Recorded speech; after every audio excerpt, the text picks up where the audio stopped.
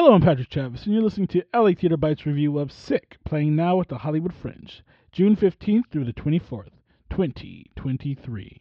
Sick is a docudrama about Ron Gold, played by Mikkel Farber, a gay activist in the 1970s. While not a psychiatrist, he was pivotal in having homosexuality removed from the DSM, the Diagnostic and Statistical Manual of Mental Disorder, as a mental illness.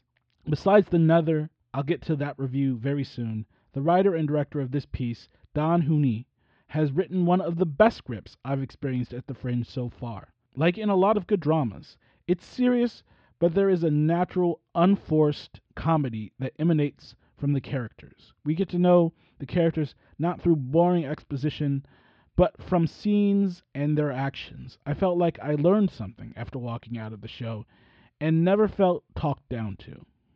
The performances, the acting, the unique and lovable characters, and the villains in this, while they pose enough of a challenge, they're not overly villainized, and that really keeps the story more grounded. Set-wise, various chairs and tables are used, and the production does use the lighting from Miranda Stewart and the sound from Don Hooney in creative ways. There are some tough scenes in this, and when I say tough, very well done but hard to watch. I was keeling back in my seat. Mikkel Farber is a riot on stage. He was funny and incredibly convincing as Ron Gold. If they put this show on again, I'll probably have trouble seeing anyone else in this role. Keith Bush was an excellent antagonist and played the character at a highly professional level. Not a weak link in this cast. I give Sick at the Broadwater an 8.1 out of 10. It's a good show.